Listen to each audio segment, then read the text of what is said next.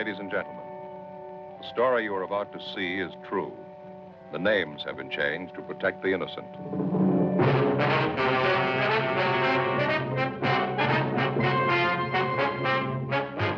Hello, everyone, and welcome to Indie Comic Spotlight presents Back to the Bibliography, the show where we do a deep dive into old series in our completionist. Oh, I'm gonna add it around that.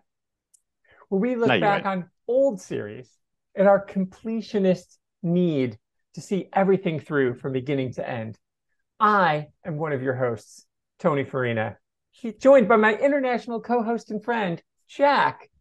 We have decided we're going to join forces, join our two shows together, and follow from beginning to end the lovely. I got to work on this. I haven't written this. I'm riffing this to work on the pairing of Brubaker and Phillips. And today, we're going to do the prequel, When Ed Met Sean. And we're going to do Scene of the Crime. Jack, we talked about this on the ADHD cast, so people knew this was coming, but this was a surprise to us. We weren't going to do Scene of the Crime, but here we are, doing Scene of the Crime. How are you, friend? I'm fantastic, and I can't wait to get stuck into this series. It's been a bit of a time coming since we first decided the concept, hasn't it? Yeah. But I think it works to do, life, unfortunately. Life and nature and Mother Nature Mother decided Nature's to get in the way. Yeah. But I'm glad we're doing this as a kind of a prequel, actually, because I think it's a good standalone book, but also really is like the gateway drug to Brubaker and Phillips, I think. And the pairing of them, I think we said this before, to be fair, the pairing of them is lovely. The stories they tell, not so much. Yeah. But you and I are both drawn to dark noir, not only, but we both do like that genre of fiction. We both like a tale that takes us on a twisty story that develops characters, which Brubaker is an absolute master at. It's unbelievable how it's one of those things where you know how it is, and we both said this kind of jokingly, like, fuck you for being so talented, you, whomever, fill in the blank, like Janelle Monáe, fuck right off. How can you also be the most beautiful woman in the world, and you can act, and you can sing, and did you know she put out a collection of short stories last year? I didn't know that, no, so but I won't read them because, her. Yeah, exactly. How dare she? How dare she, right? So we're those guys. We're like, and we don't mean that, of course. We're like, and Brubaker is that way. I mean, nobody captures flawed characters and that's the thing. He's hearkening back to the people who came before him. So I think as we get, because Scene of the Crime is a short story we're going to talk about, it's like 112 pages. It's a one shot. Michael Lark is actually the artist, and he's amazing, Michael Lark, but he is no Sean Phillips. But you see, and that'll be the fun thing to figure out, because Michael did the pencils and then Sean did the inks on this. So after issue 1, wasn't it? He asked him to come in, is what I read, actually. Correct. Yeah. Which is interesting in itself. But I'm sure, as you said, we'll get into that. And you can see it. And you can see it, I think, in the way that the sisters look. And then you're like, oh, this is where Sean made this choice. And so we'll talk about that. But anyway, so yes, Michael Lark, who was from Caliber, Michael Lark, and Ed Brubaker, Michael Clark, not Michael Clark Duncan. That's a different guy. Michael Lark and Ed came out of Caliber, right? Where Caliber Press is where a lot of people got started. Yeah, so it was Brubaker, it was Bendis. There's a couple of others, weren't there? They were all sort of together at the same. Yeah. And so, and Caliber, that's where the Crow was. Okay, right, yeah. Right, yeah. So that's Detroit. Caliber's out of Detroit. And so it's this idea, they were nobodies, a bunch of upstart nobodies. And you think about the things that launched out of Caliber, it's out of control. They knew how to find talent, but they didn't have a way to make money off of them. And they've all gone on to other things. So what I want to talk to you about before we get into, so we can have a few minutes. This is going to be a shorter show, folks. We're going to keep it to less than an hour, which is not what Jack and I normally do, but time constraints and just the nature of this as a prequel. Yeah. Because it's not really Phillips, it's really Lark. But this is because, if we wanted to do Brubaker, we'd have to go back to Low Life. And, so, which maybe when this is all over, we'll go back and read Low Life. I've not read Low Life, Me neither. but goddamn, does it look awesome? Well, I mean, of course it does. Yeah. Because it's fucking Brubaker. God, Yeah. he's so good. But the cool thing is, so anyway, let's talk about noir. You Hmm. write it, I read it. Mm. What is it that you like? Why do you like this kind of thing? And what is it about noir that continues to live? And can it evolve? And is Ed Mm. Brubaker the guy who makes it evolve? Mm. I All think these it's, questions. yeah, I think it's two things two things that draw me to noir. I think it's what you said at the start. It's flawed characters. It's characters who are broken and get a bit fixed during the story, but not necessarily completely fixed. And they do that by wholeheartedly throwing themselves into a mystery and that total commitment. And I think I really drawn to those kind of characters. I mean, it's not noir, but Die Hard is my favorite movie of all time. John McClane is could exist in the noir world, but he is a flawed character who wholeheartedly throws himself into a situation to get But the himself book out. that So, he comes from, it is a noir. well, that's fair to say, actually. Yeah, The it is. Yeah, detective, and then whatever this one was called, something about dying. yeah. Nothing lives, nothing lasts Nothing forever. less. I've read them both, and I can't Me, even yeah, I've read. remember. Yeah, yeah. They're not great, but No. they're total noir. I get why they Mhm. made them into movies. Like Sinatra plays the character is in the first Yeah. movie. Yeah, yeah. So I think that's personally what draws me to it. And then in terms of the genre, I think it is evolving, but I think it will always have its roots in where it started. I think to be a noir, it does need to have certain elements, doesn't it? And I think Brubaker has evolved it. And, much like we've discussed with other talented writers or filmmakers, be it comics, books, TV, film, like Ryan Johnson made Brick. He wrote that as a noir novel originally, and then that turned it into a screenplay, and then he turned it into a film. So that's a high school set noir movie that hits all the beats, but does it It's in an so entirely good too. fresh way. It's Yeah, it's so good. fantastic. Yeah. So yes, I think it can evolve, but I think it does have to adhere to some strict rules in order to qualify as a noir, where perhaps other genres can kind of evolve and leave those things behind. So I think that's important for us to discuss because as we're going through this, Ed and Sean, this is the thing, guys. So Ed, if you're like Brubaker, that name sounds familiar. Yes, that's the guy who said, "Oh, you wanted Bucky Barnes to stay dead?" Wrong answer. So he because The Winter Soldier is technically a crime thriller, it's not a noir. Yeah. And so I think it's important for us as people who are going to follow Ed and Sean through their career, they're writing noir the whole time. Sometimes it's a Western. Sometimes it's crime. Mostly it's crime noir. But Yeah. it is different Sometimes it's supernatural. Yeah, yeah, but it's always noir. So why is that then? So like I'm in my middle of my Robert Parker read along, and I've just finished up the his Westerns. He wrote 4 Westerns. There's another one too that he wrote, a Wyatt Earp book, which I'll probably do next because I just finished the Hitch books, the Hitch and Cole books. And those are Westerns, but they're still crime fiction. But he does not write noir. And so, but he literally earned his doctorate writing about that. Like he earned his PhD in literature studying crime fiction and noir. So as a person who writes it and as a person who doesn't, so please explain to people why noir is slightly different than crime fiction and slightly different than detective fiction and how it pulls both of those together to make its own thing. In your own words. I mean, it's not like this was planned. No. Everybody just threw this at him. You're welcome. Yeah. Classic Tony. And then you'll get the classic Jack long silence that That's okay. you can edit out as the I'm cogs leaving that slowly start whirling. Let's think. So detective fiction, I think, can be about any detective kind of. It can be a police, it can be a private dick, it can be. So I think that's where I put detective fiction. I would say that has a much broader scope. Agreed. I think crime thriller can be focused on the bad guys or can be focused on gangsters and perhaps can be more even-handed in how it depicts things. Noir, I think, does need to be down the middle of that, where you have a single protagonist, be it a private eye, it doesn't have to be, but a single protagonist who gets embroiled, and it doesn't always have to be with a femme fatale, but obviously that is another key feature. It gets embroiled in something much larger than them that they didn't plan for. And I think through their own obsession, I think obsession is a key thing. Like Fincher is another guy who's obsessed with noir. Through their obsession, they find a way to grow past whatever has been their bumping point, their barrier.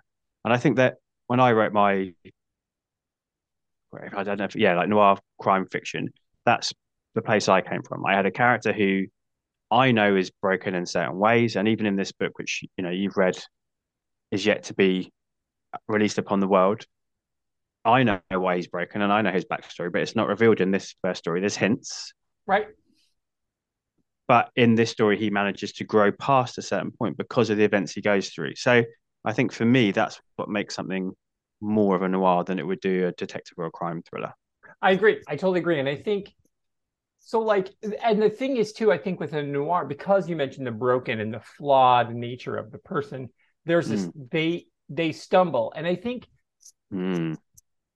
with Spencer, as I reread all the 40 Spencer books that Robert Parker wrote, the first 4 books are noir. And then Susan shows up, and then it changes, and you're like, oh, okay, it's going to be something different now because he's got his main squeeze.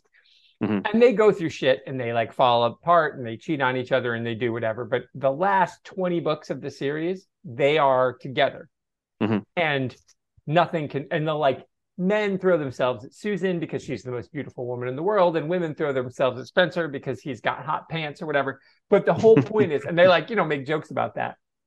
But it's like when they get to the point in the series where they quit aging, where they stop it, and they're like both like 54 or whatever, and they quit aging, and they've written out the fact, Parker wrote out the fact that Spencer was a Korean War vet. They like to write around that.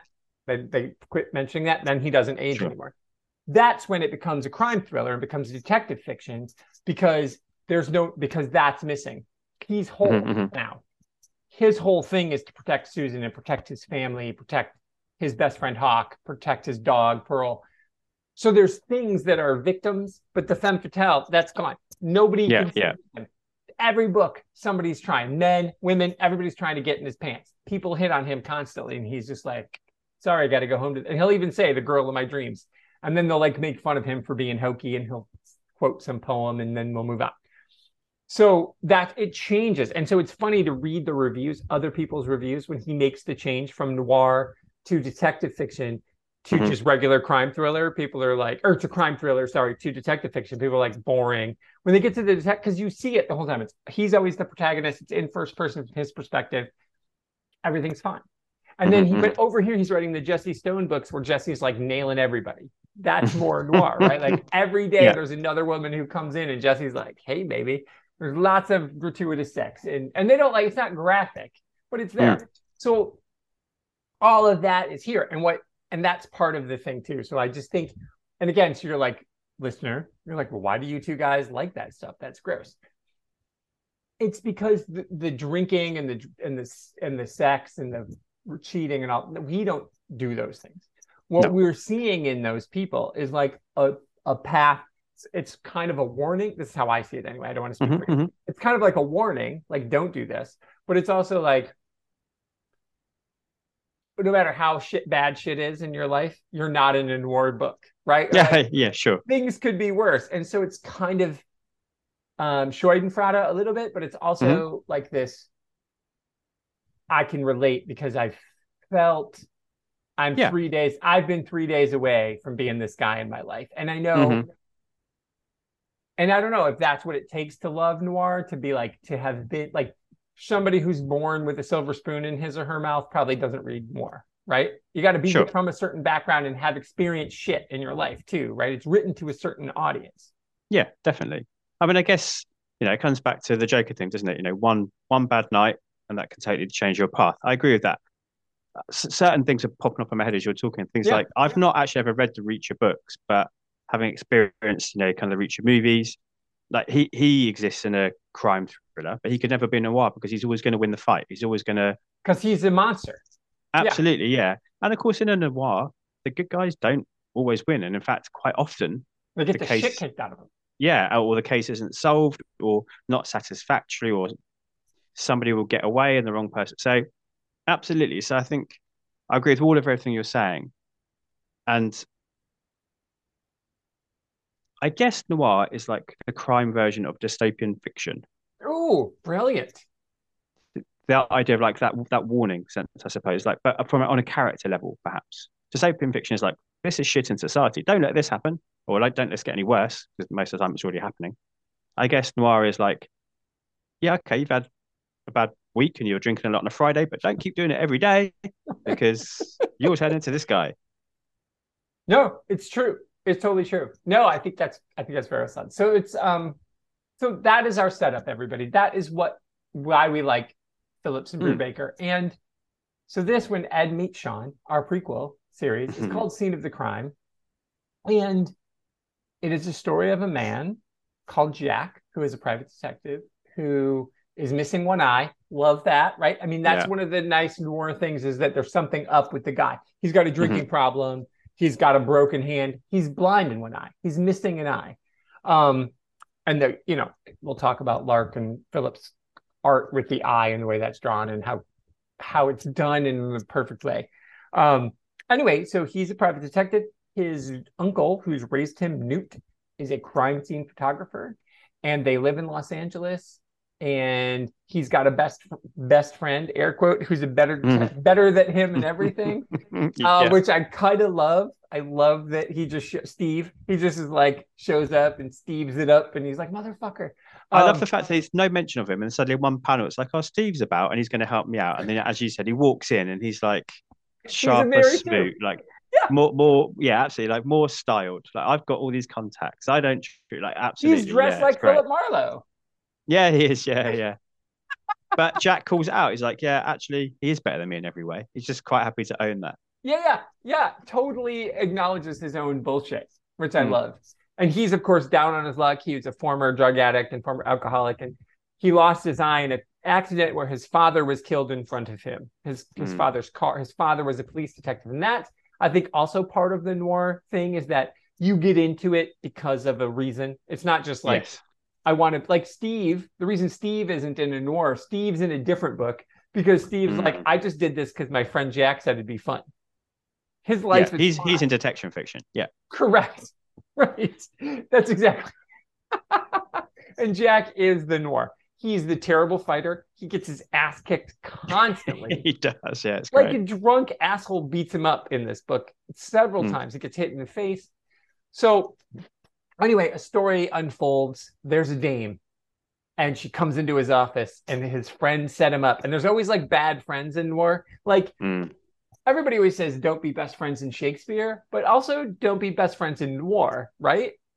Why do you think that's so important? That because Steve isn't his best friend. This cop, what's his name, Reynolds, is his. So he's like a surrogate father figure, isn't he? So he was his dad's partner. Yeah, and he sort of took him under his wing.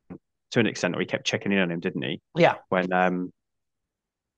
the car bomb happened with his dad, and as we're just going full spoiler, we're jumping about. Oh yeah, we're going to spoil the fuck out of it. Go ahead. So as we find out, the car bomb was meant. This is a 22-year-old book. Yeah, fair enough. Okay. The car bomb was meant for him, wasn't it? Yeah. And the dad was borrowing the car, so we have this weird twist of fate where he feels like he owes Jack something. And that is to check in enough. And yeah, he throws in this case, doesn't he? Because he doesn't want his affair with this young woman to be revealed to his wife and to the force. So he passes her off to Jack. Yeah. Yeah. And then Jack, of course, enlists Steve, who shows up out of nowhere, and his uncle, whom I love. Yeah, he's amazing, isn't he? He deserves his own series. He really does. This is the beautiful thing about Brubaker's writing, is Newt is the star of this series if it's written 20 years. Like, there's a prequel series to this where Newt's the star. Right? And he's a crime scene photographer, isn't he? Yeah, he's a crime scene photographer who has created a museum art gallery, I suppose. Gallery called The Scene of the Crime, which is the name of the book, which is then the name of the art gallery, where people come in, and there's like people come in and fanboy over Newt. Like they just wander in. And it's so funny because it's that idea of being close to fame. Like Jack doesn't think anything of it. This is my uncle, and this is his longtime girlfriend Molly, and these are my parents. They raised me, and they're hysterical. Molly's funny. Everybody's great. Like he catches their sense. But then people come in and they're like, "Is he going to be here today?" And oh my god, I can't believe it. And he's like just in the back, and Molly totally lies to his face. And the guy's like, "Okay, I'm just going to hang around just in case." So he's this famous guy that he can't understand because it's just his uncle Newt who goes on stakeouts with him and falls asleep while he's eating a sandwich. Yeah. And he's such a well-developed character. And so talk about what you think. Why is it, and the reason I think I want to hang on Newt for a second and Reynolds, but mostly Newt, what is it that Brubaker does that's better than us, that's better than everybody to capture all that stuff I just said is shown, not told? Why how does he do it? I read this again just last night. Yeah, I read it 2 days ago. Yeah. Okay. So, and I've read it before, of course. You've read it before. And I read it again. I'm like, what the fuck is he doing? Why is he better at this than me? What is he doing? Like specifically with Newt and Molly, like and of course Jack talks and he tells us things, but it's not just Jack talking that makes me understand them. What is it that Brubaker does in particular, do you think? Because again, the emotional punch, if you're of a certain age, you don't know who Bucky Barnes is, but when he brings Bucky Barnes back, he makes that matter. Yeah. His comic book is the basis for the best Marvel movie, right? And sure, like, yeah. It's just like, and he just kind of jumped into that. He didn't invent Bucky Barnes, but he made Bucky Barnes matter. What is he doing? I can't speak to that. Well, I mean, I could on a different podcast, but somebody did a much better job probably than I would have done with Max on his Mandatory Marvel episode on that. Of course, yeah.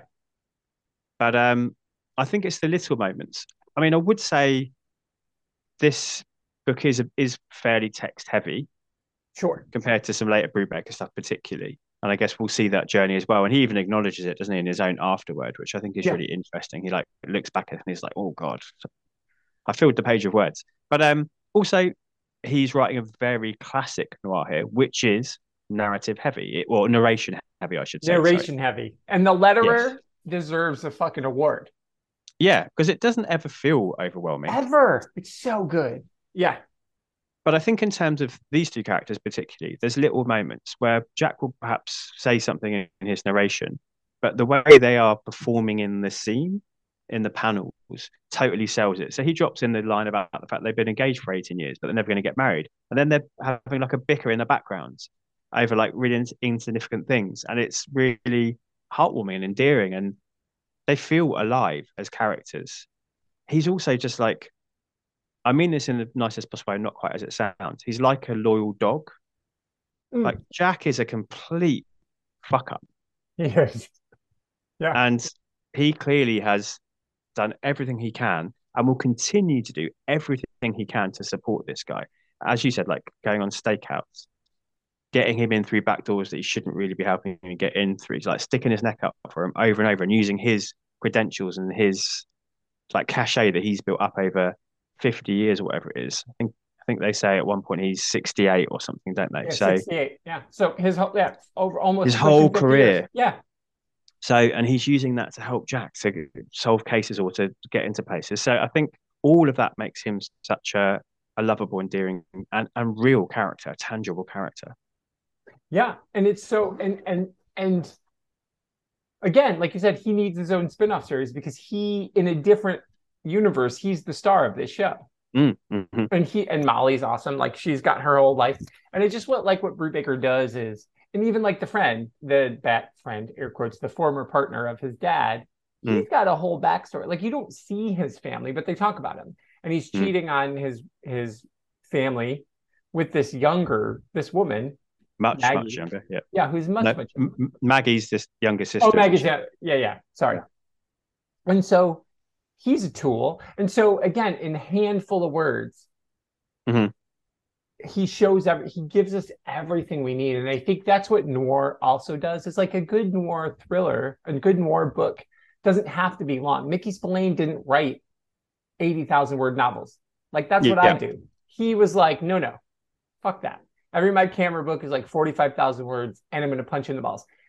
Spencer. And again, while Robert Parker doesn't really write noir, he's still just like, I don't the interviews with the people who've taken over writing Parker's book since he's died, they've all said how hard it is to write like him because they're like the economy of words, that motherfucker, you know?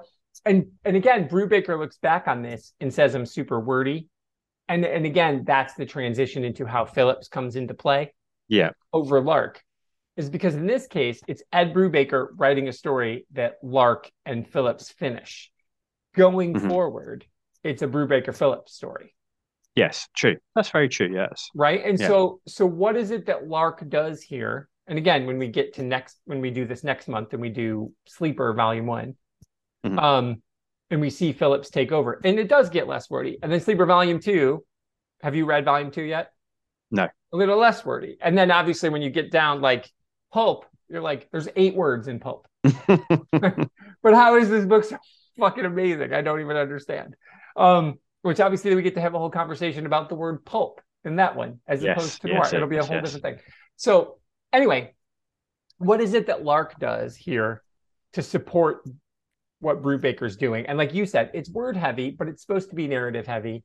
So so how do you think Lark gets out of Brubaker's way? Because a lot of times we always say on this show, the writer needs to get out of the artist's way. But I feel like with this, reading it this most recent time, Phillips and Lark get out of Ed's way. I think they do. And I think, I'll be honest, I like the art in this. I don't love it. Yeah, I agree. I think he's good at creating a world and good at creating an atmosphere within a noir scenario. So, your shutters and your chiaroscuro light, your contrasts are black and white. I think he's good at that. I'm not. So I think that's what he brings to it. So let's focus on the good to begin with. Yeah, I think the narration and the bubbles and the words that people are saying are the star of this story. I think the structure of the story is the star, and the multiple layers of storytelling that's going on. You have Jack on this mission, but as you said, we've got Molly who's doing this, and her part comes in quite quickly, but her story continues past her death. And then, as you said, you've got the old policeman friend. You've got the backstory of Jack. You've got I can't think what the name of the family is, but you've got the family's background. You've got the weird sex cult. The Luna, they're called. Yeah. The Luna cult, yeah. So you've got all these different stories going on at the same time. So I think his handle on that is the absolute star of this comic. I think Lark creates a world for this story to exist in. And I think the background and what I would call, I don't know if it's the same in comics, like the mise en scène. So the framing and what he chooses to put in the frame that the character in, I think really, really works. I don't think his art for people is anywhere near as strong as Phillips. Oh God. That's the question, is when you start to see the sisters, that's when you can tell. Like in issue 2. Who's who? You can tell they're different. Right, yeah. You can't tell in issue I 1. see, from the inking. Yeah. Right, yeah. Right? Is that from issue 1, like in issue 1, and again, I know they're sisters, and so they're supposed to look alike, but like there's the picture that Jack is holding of Maggie, and he's like, oh, she's just my type, those sad eyes and all this other stuff. And then there's a frame, there's a picture when you're meeting the sister who hires him. Alex is her name. And they look really indistinguishable. And then it's only later when you see Newt's photo of them as children that you really realize, oh, they're not twins. But you would think that. But when Phillips takes over as the inker, they look different. Yeah. You can start to tell these are different people. And again, Lark is fine, but you can see why it becomes Brubaker and Phillips, not Brubaker and Lark. Yes, and we're not here to talk shit about him. He's a talented artist in his own right. And they worked together, didn't they, on Gotham Central, Brubaker and Lark. Yeah, and that is a brilliant comic. Too. Yeah, absolutely. But that particularly is a brilliant comic run. Of course, it's operating in the crime fiction world of Gotham, but of course. But it is good, and I think his art does suit the story he's telling. I think here we just need we spent most of the start of this podcast talking about how important characters are to noir Mm-hmm. and how they're the things that bring the story to life. We need to invest in them. We need to see them as people, whether they're small. And we say we do get that through the character of is it Newt? Sorry, through his character. So Yeah. I just think that's the only drawback, really. That to begin with, it's just the characters feel a little bit flat. I don't know if that's the right term. It is. I think that is it, exactly. Yeah. And I don't mean 2D and 3D. I just mean they don't really pop as people. Whereas later on, they seem much more alive. Especially after Jack gets the shit beat out of him. I Yeah. feel like that's when you can see Phillips all over it. After the end, when he and Steve go and they break up the cult and there's the whole orgy party, whatever, and he gets the shit beat out of him, like badly. The after the hospital scene is amazing. And I gotta say, this is Phillips, because there's not much for Lark to do in those scenes, because it's just sketching. When Jack comes to, and we see the world from his perspective, and it's all blurred. Like, that is some fucking next level. Oh yeah, when he wakes up in the hospital. He's waking up, and the people are standing. No. When he's waking up inside the lunar compound. And that is fucking brilliant. That is next level. And again, the colors, Noelle Giddings did the colors in this, and she deserves a slap on the back. And obviously, I've already mentioned that letters. Willie Schubert did the art letters, and because you can always tell when it's inside Jack's head and when there's talking. It's really great, great lettering. But I think that is the moment with the two sisters' faces, and then that moment when Jack wakes up, when I was like, that's Sean. Those were the two places when you first see Alex's face framed in the exact same way that Nicole's face is framed in that opening picture. Yeah. There's like that you could, and the first time they did that, they couldn't tell who was who other than the hair was shorter. And then I'm like, oh, there's subtle differences in the eyes. There's because he told us to look for that. So of course I looked, but then I went back again. So I definitely think you can see them work together. And again, he and Lark worked on other things together, rightfully so. But I think, like you said, Lark works better in a world that is full of superheroes and not a world of this. A world of people who kind of look more of the same, like everybody in Gotham kind of has the same gaunt, gross, everybody's sad look. And of course that's happening here, but Newt isn't sad. And Molly's definitely not sad. And so I just think it just doesn't work. But anyway, I just, that to me is the moment when it changes, and it changes the story for better. I think issue 2 on, when Phillips comes in, it works better. It does. And I think it takes real, what's the word I'm searching for here? Magnanimous, maybe. It's very magnanimous of Lark to get out of his own way to say, like, actually, I need Phillips to come in. Like, he's going to make this better. I think that's amazing. It makes me think of the Invincible comic run, the Robert Kirkman comic run. So he co-created that with a guy called Corey Walker, and I think they did the first 5 issues, the first complete volume together. And then a similar thing happened. Corey Walker was like, I don't think I can keep up with this. I don't think I'm bringing my best work. So another artist called Ryan Otley came in, and it's massively noticeable. The kick up a gear is not to talk ill. Actually, one of my favorite issues of comics ever is Invincible issue number 5, which is drawn by Corey Walker. But I think the level up when Ryan Otley comes in is quite significant. I think the same is true for Phillips. I agree. I think obviously he's only inking, isn't he? Yep. Lark is still drawing. But again, we're in a noir world where the inks and the contrasts, the line, really the sharpness matter. of a line. Yeah. Yeah. It really does matter. And it's Sam Lotfi, friend of the show, Sam Lotfi. He's got his own show. He's got his own book coming out to Boom Studios, by the way, in January. He'll be back on the show. He and I've already talked about it. Yeah. So pretty excited for Sam that he's drawing a book. But anyway, he did a couple of the DC YA books, as he was just called the setup artist.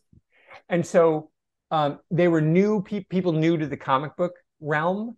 They were animators or like portrait painters or different things, but they were moving into the comic book world. So Sam read the script and set it up. He made he framed it. So he was like essentially the cinematographer of a comic Nice. book. He came Sure. in, he framed it, he roughed it where the things would go and told them how to position it. And then somebody else came in and drew over the top of it. And so he's still listed as an artist on these books.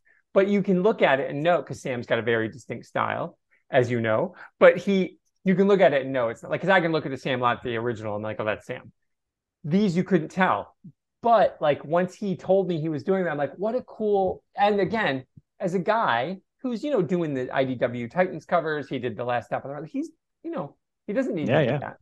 He worked, I mean, I'm in a book with his cover on it, for God's sakes. He worked for Julie and Darius, for goodness sakes. Anyway, but the fact that he could get out of his way, so I do think it says it's pretty cool that in the art world, they're willing to know where they're good and where they're not good. Yeah. Where you're like, I got to move. I got to go. Can't do this. So I think that's really important.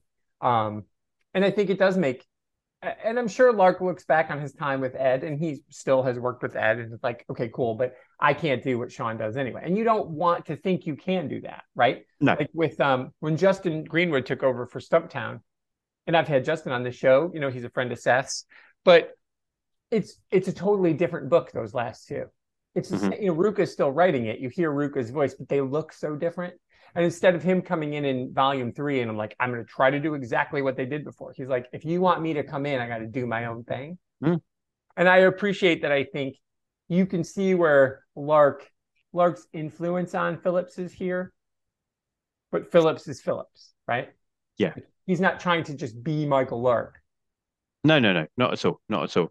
And I think, I don't know what editions are out there, but in the one that I've got, and I don't know if it's the same you've got, you have the pages at the back, don't you? Yeah. And I think they're a celebration of a collaboration, I think.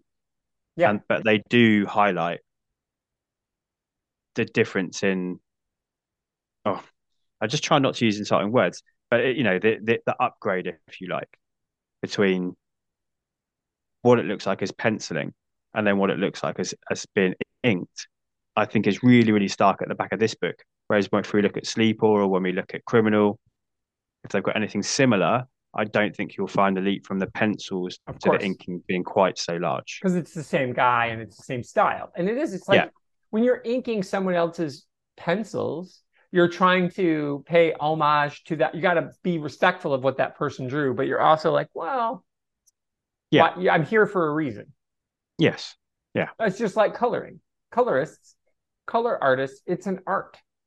And some people are bad at it. We've seen, and like when we talked to, Danny did her own coloring. Yes. Right? Yeah. Because she's like, fuck that. And when you think about how Coffin Bound works, because Danny knew what she was doing. And I think some artists want to color their own stuff, and some are like, it's okay to get out of my own way and let somebody else do it, because you're trusting someone to this thing you did.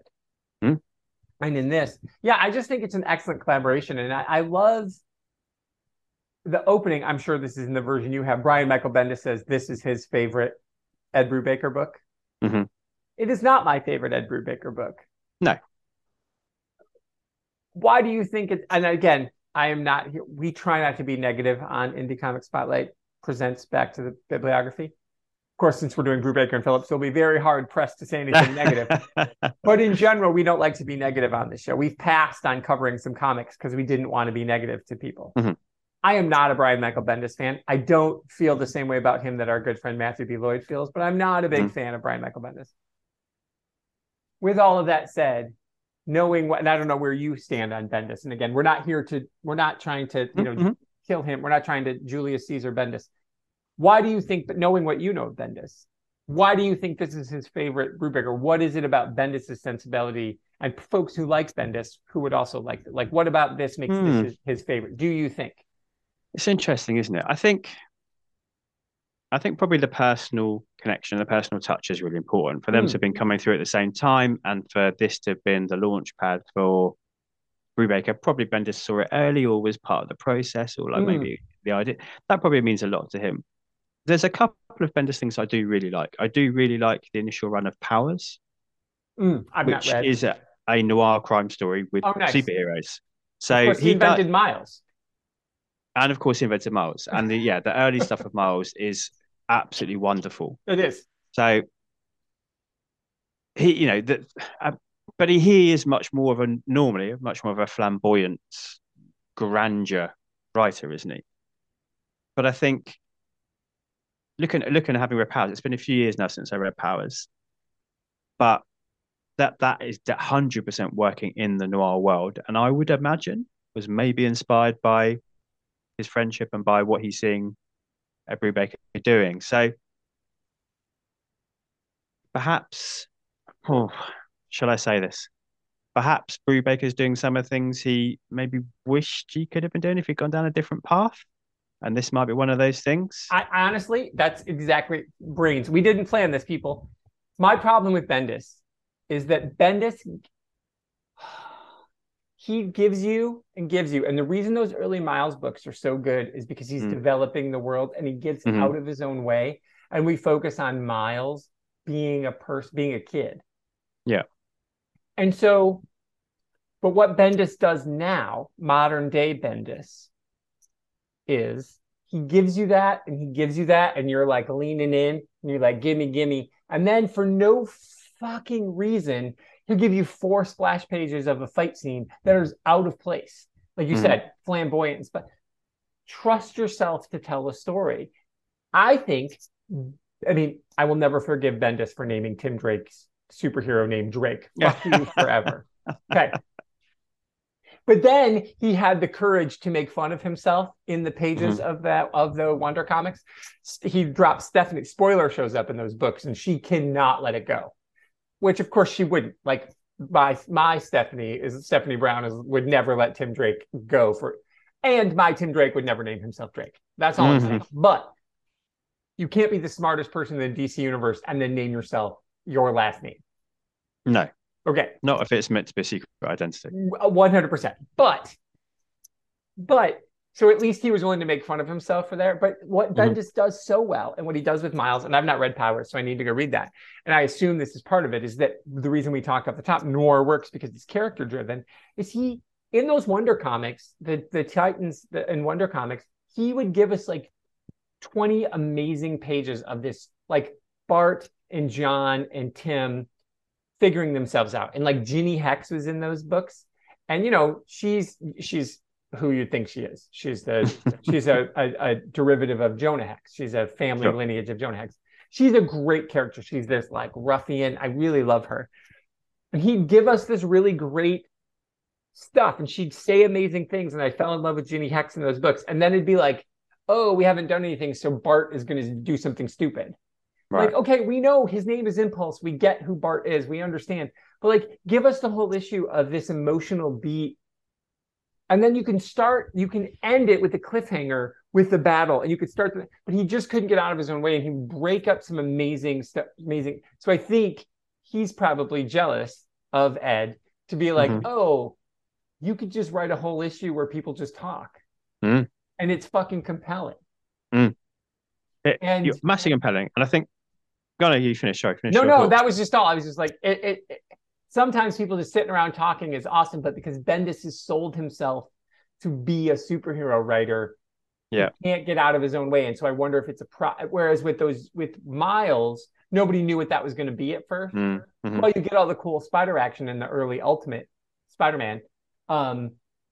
It's still just about Miles. Because with Spider-Man, it's always about the character. The action is secondary.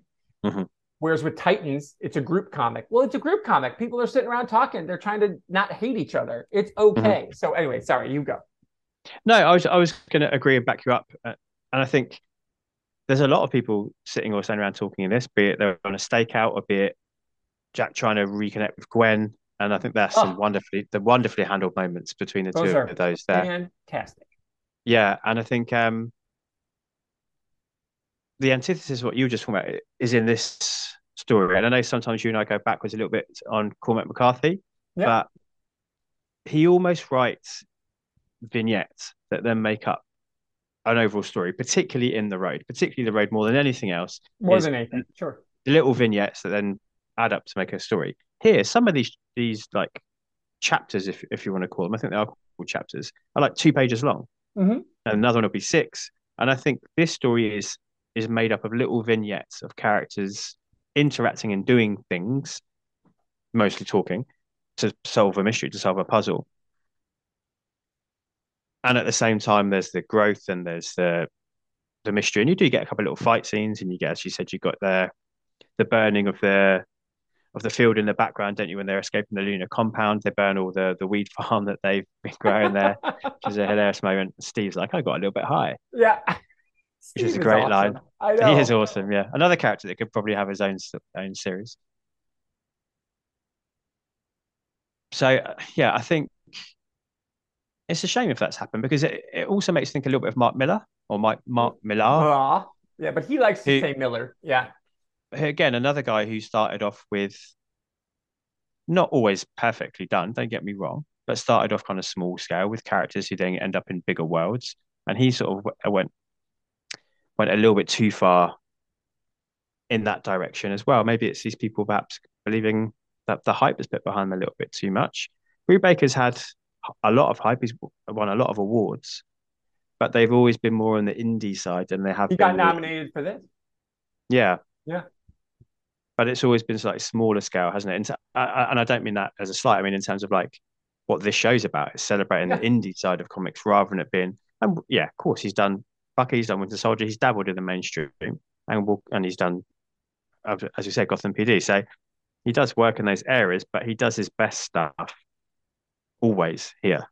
Right. And the next thing we're going to do is he's living in the Jim Lee verse. The next two series we do, Sleeper Volume 1 and Sleeper Volume 2.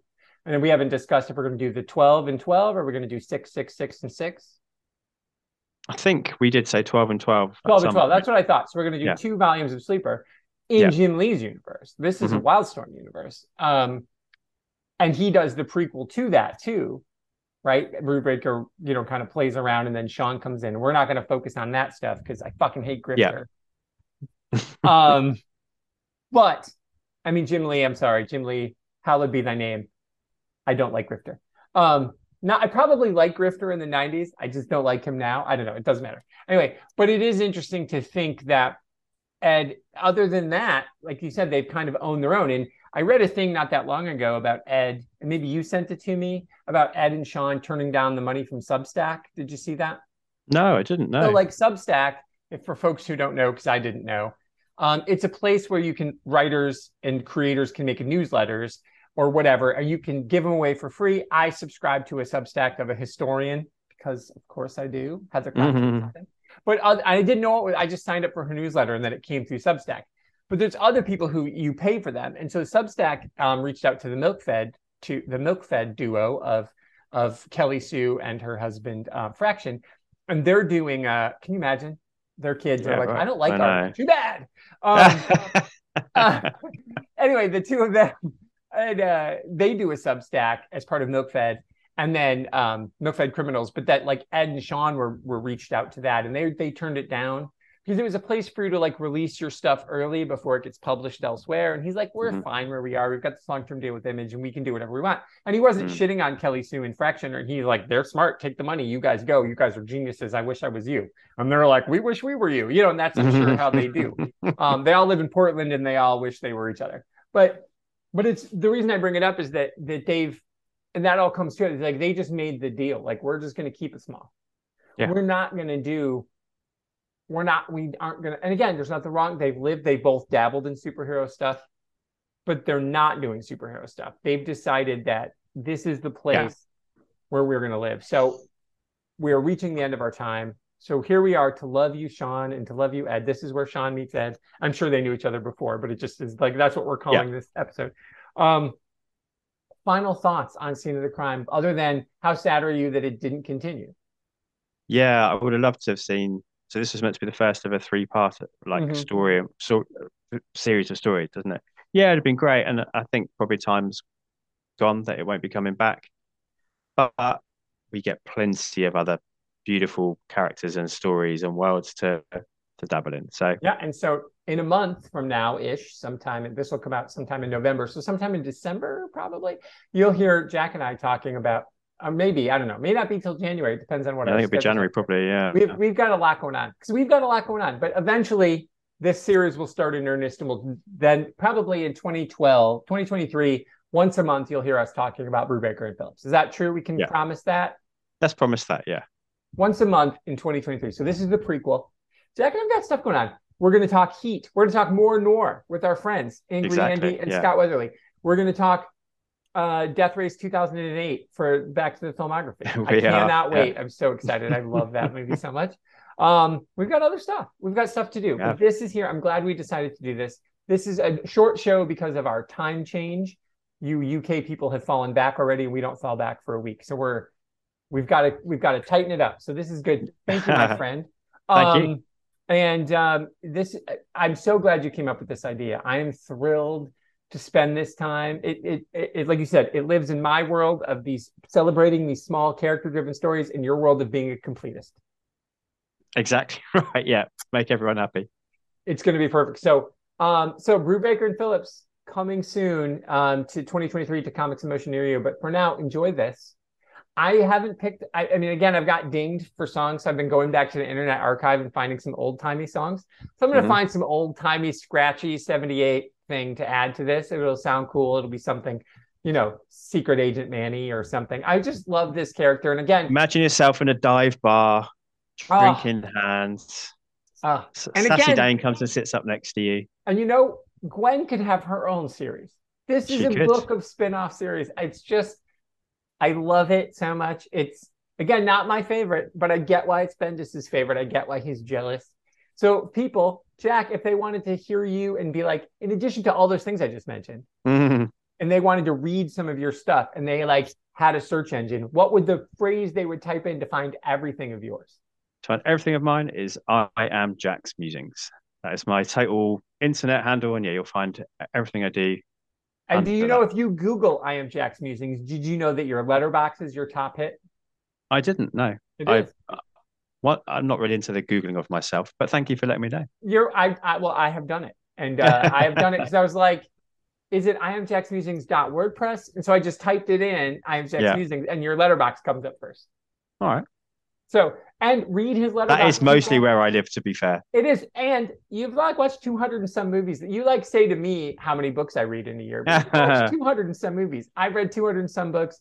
You've watched. Let's each shoot for 300 this year. Deal? Deal.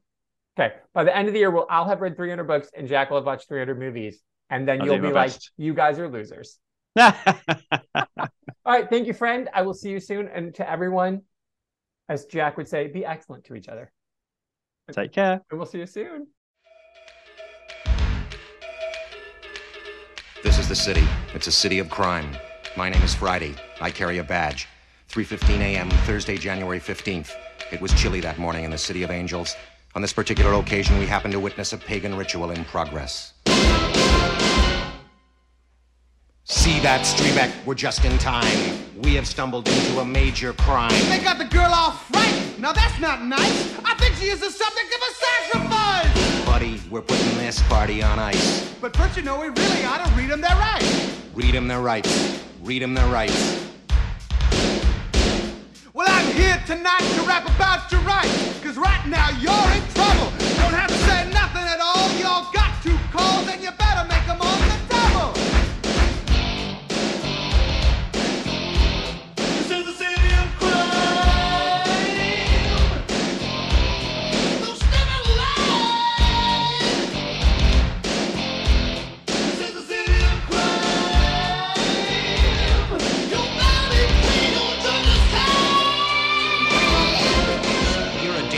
Mob, and it is our job to bust you all for being violent. While we are here, let's state it clear. You have the right to remain silent. Well, excuse me, comma, Mr. Crime Stopper, what is wrong with what we're doing? We just like to dance in our goatskin pants around this ancient ruin. Now, it's not so funny that it costs big money if you ever have to hire a lawyer. It's my duty to inform you and my pleasure to warn you. We'll provide one for you. Huh.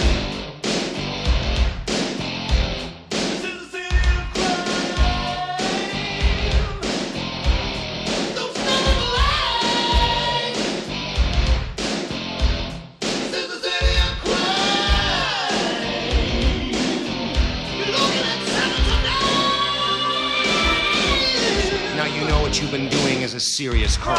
And you'll probably be doing some serious time. In case you might be worried about the friends you lose. At least I get to see you on the evening news. It's a new sensation. We go down to the station You're gonna answer some questions. and have some refreshments. What is your full name? Well, excuse me. Don't use, abuse, or refuse me. It's no joke. I'm broke. For my rights I can and will invoke. I'm homeland and I'm lonely. But the state cannot disown me. It ain't funny. I might want money to take home to my honey.